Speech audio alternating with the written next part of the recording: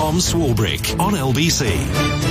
10 to 6 the time, and thank goodness for that, because at this time on a Friday every week, we get to sit back and indulge in Simon Mark's American Week. Tom, whatever you think of Joe Biden's presidency so far, there is no doubt that on the world stage for him this week was a triumph. 1 year after Russia began its brutal war on Ukraine, bold as brass, the American president spent 4 hours on Monday in Kiev. The Russians were given advance warning of his journey and told not to impede it. But air raid sirens sounded, underscoring the security threat to Ukraine's capital, as President Biden strolled alongside Volodymyr Zelensky on the city's cobbled streets. Thank you very much for coming, Mr. President. It's good to be back in Kyiv. The president's first visit since Putin's war began was planned under a cloak of secrecy. Americans thought the Bidens were enjoying a quiet holiday weekend in Delaware. In fact, the president was flying to Poland, then taking a 10-hour rail journey overland to Ukraine's capital. It's reported here that the Secret Service and the Pentagon opposed the idea, saying it was too risky, but the plucky president insisted that he needed to go. Whatever the truth of the matter, the visit delivered the perfect images that Biden campaign managers will use when he announces his bid for re-election and they seek to portray him as the leading statesman of the age. 1 year ago, the world was bracing for the fall of Kyiv. Well, I just come from a visit to Kyiv, and I can report Kyiv stands strong.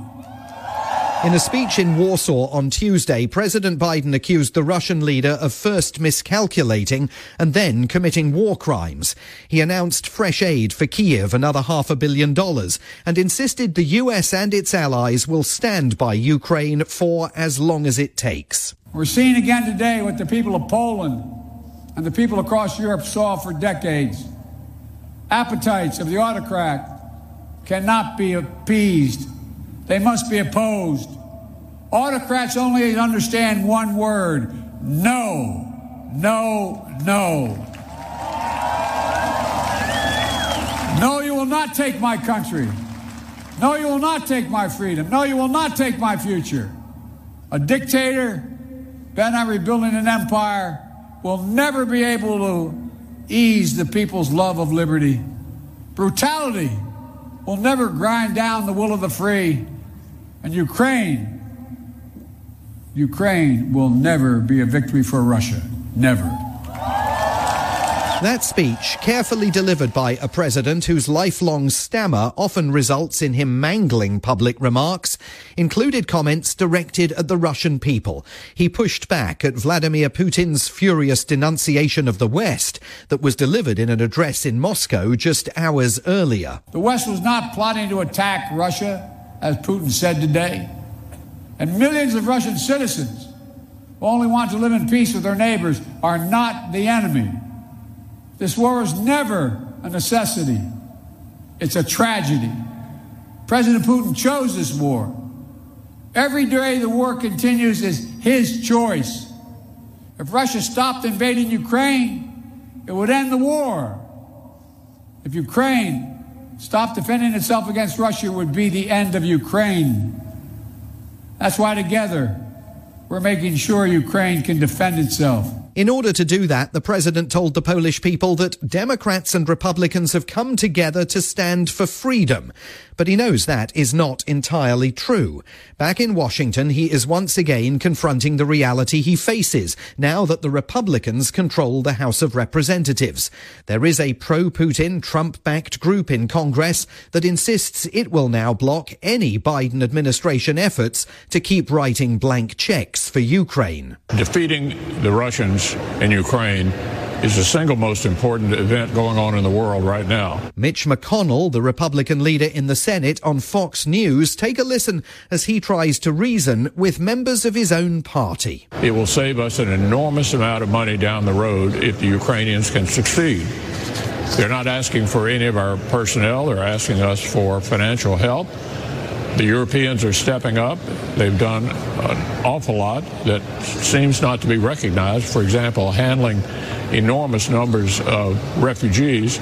In terms of the cost of it, it's about 0.02% of our gross domestic product. And yet, Republican presidential aspirants were fanning out this week to insist that Biden's trip to Ukraine simply demonstrated he's more interested in that country's problems than in his own. While the cat was away, Donald Trump was the prime mouse at play in eastern Ohio. To the people of East Palestine and to the nearby communities, we have told you loud and clear you are not forgotten. On a visit to the town devastated by this month's derailment of a train carrying highly toxic chemicals that were then set alight, the former president indicated that unlike the current occupant of the Oval Office, he's got the best interests of local residents at heart. You are not forgotten. We stand with you, we pray for you, and we will stay with you in your fight to help answer, and the accountability that you deserve. We'll have that accountability. It'll all be out there very clearly. It is tempting, of course, to dismiss Trump's move, backed up as it was with thousands of bottles of water and free Big Macs given away to local townspeople, as that of a chancer. But it would be a mistake. The people of East Palestine accuse the Biden White House of abandoning them. Here's the town's mayor, Trent Conaway, asked by Fox News how he viewed Biden turning up in Kiev instead of eastern Ohio. That was the biggest slap in the face. That tells you right now he doesn't care about us.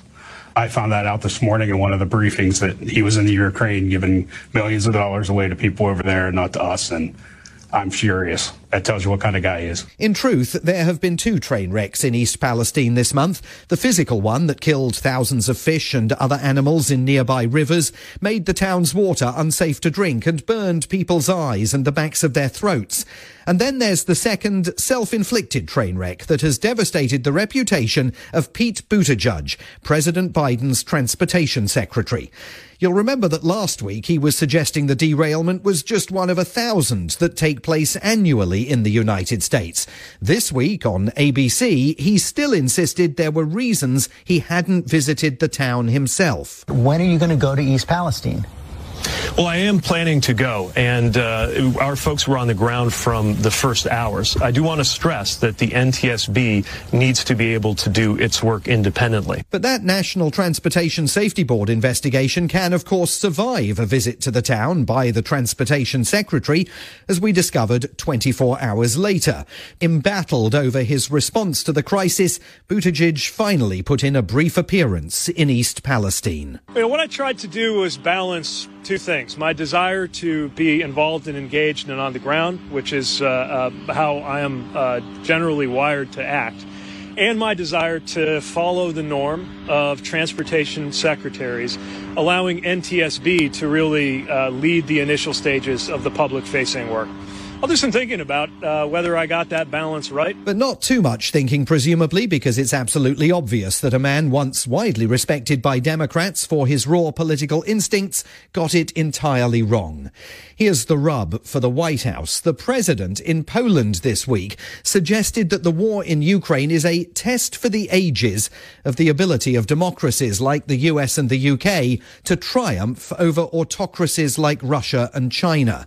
But as we've seen before, the Biden administration often falls short when it comes to delivering the fruits of democracy's promise to the very voters, Tom, who only next year will determine this country's future political path. From Washington, D.C., Simon Marks, American Week.